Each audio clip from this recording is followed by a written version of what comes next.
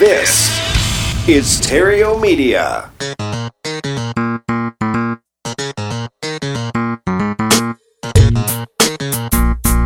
Success in real estate has nothing to do with shiny objects.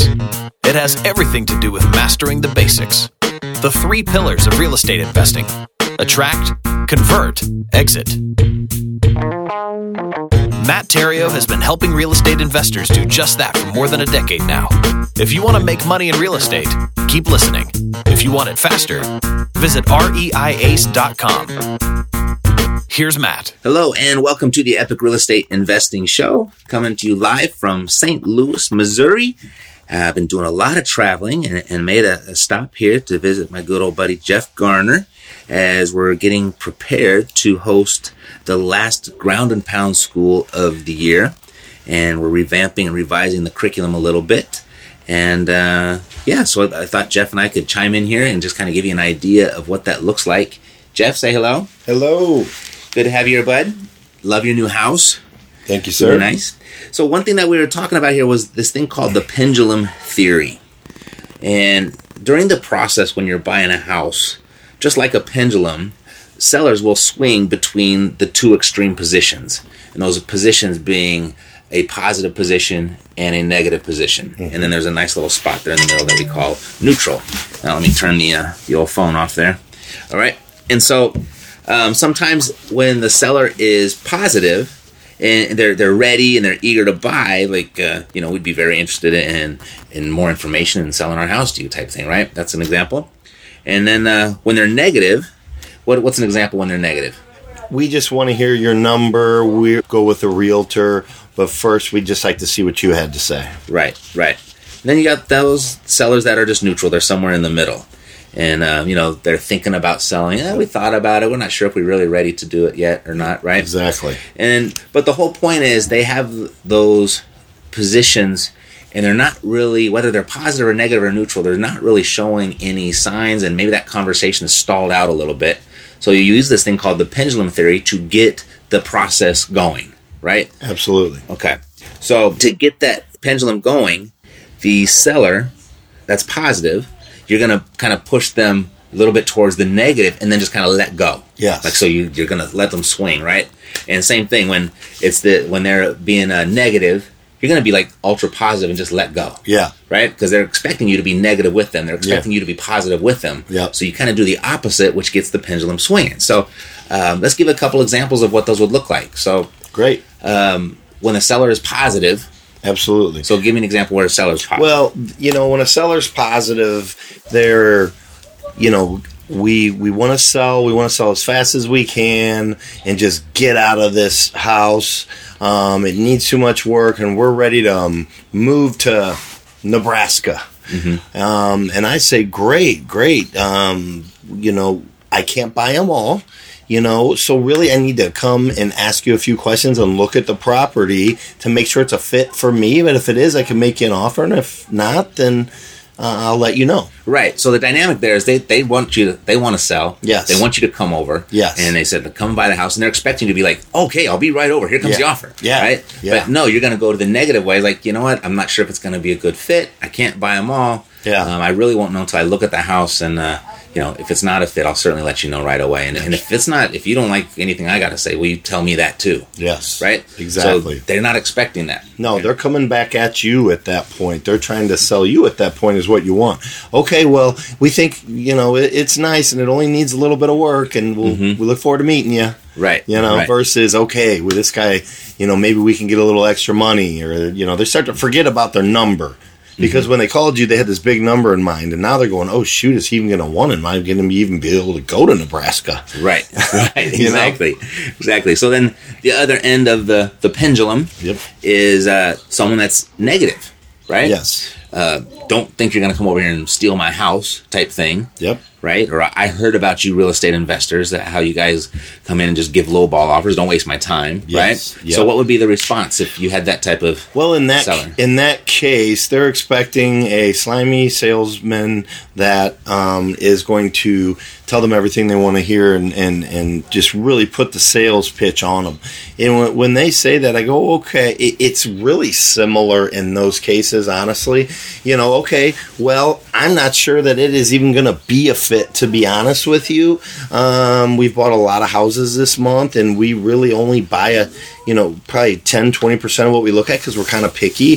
Have you thought about calling a realtor? I mean, it sounds like you want to get max dollar for your house, and sometimes realtors can get you more than what we can get you. So we kind of start to act as a consultant. Oh, well, then if you don't want to sell at a discount, there's other ways. Have you thought of rehabbing the home yourself? Have you thought about calling a realtor? Mm-hmm. A lot of times in that case, we just don't want to give it away. I mean, we'd like to get your offer and hear what you have to say. We hate realtors, or we don't have time to fix it up. And you start going, oh, okay, well, I think it might be worth coming and looking.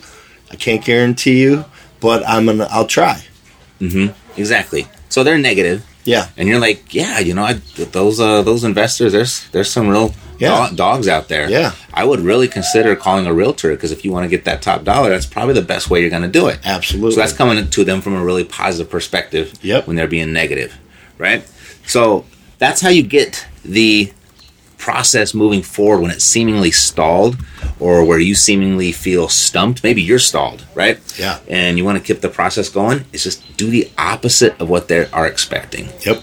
And the pendulum will swing mid-appointment and mid-call, right? They might start off negative, and then you start going positive and trying to consult them in other ways that they can get all that money they need, because, there probably are some bad guys out there, and they will turn to trying to sell you. And then next thing you know, you are having to go to a negative place, Mm-hmm. Well, we've looked at the house. It does need quite a bit of work.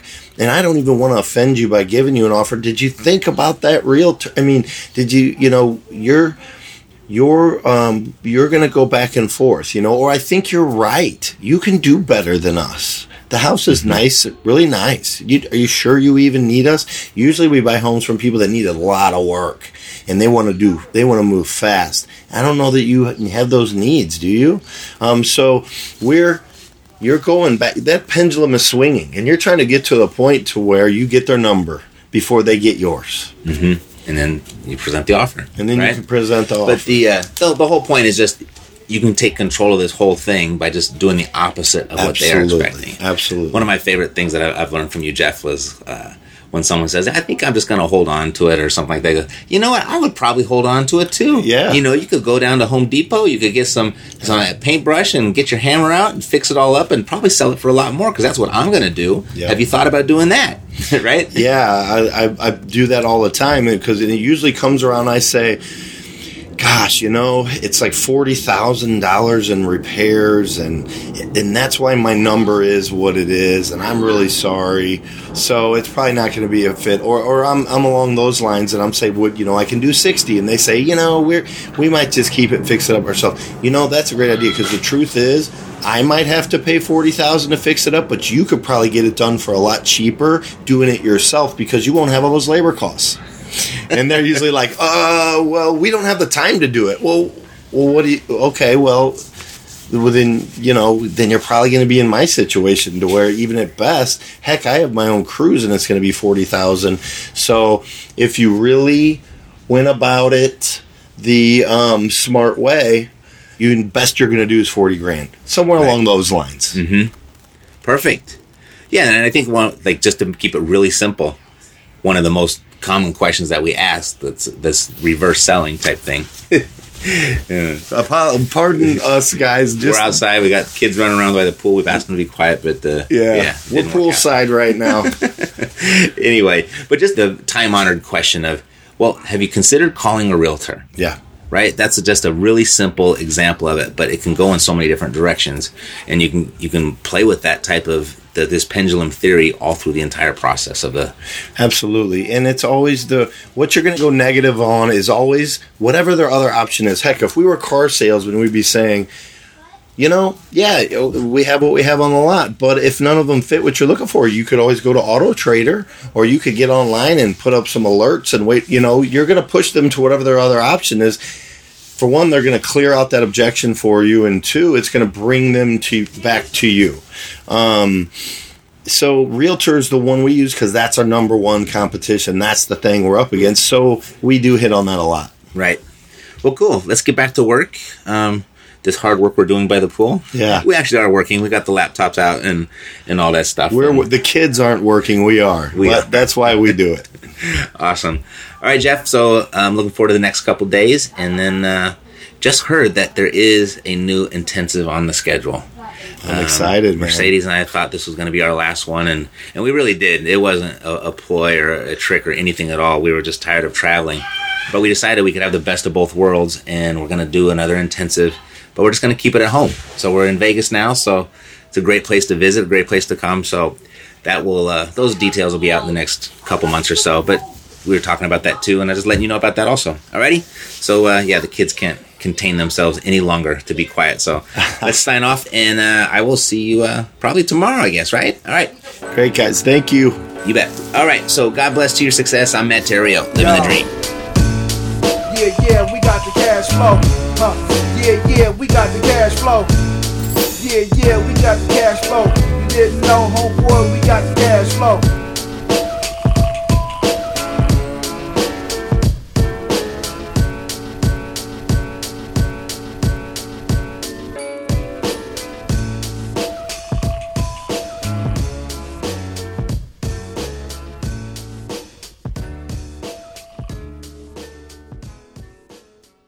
This podcast is a part of the C-Suite Radio Network. For more top business podcasts, visit c-suiteradio.com.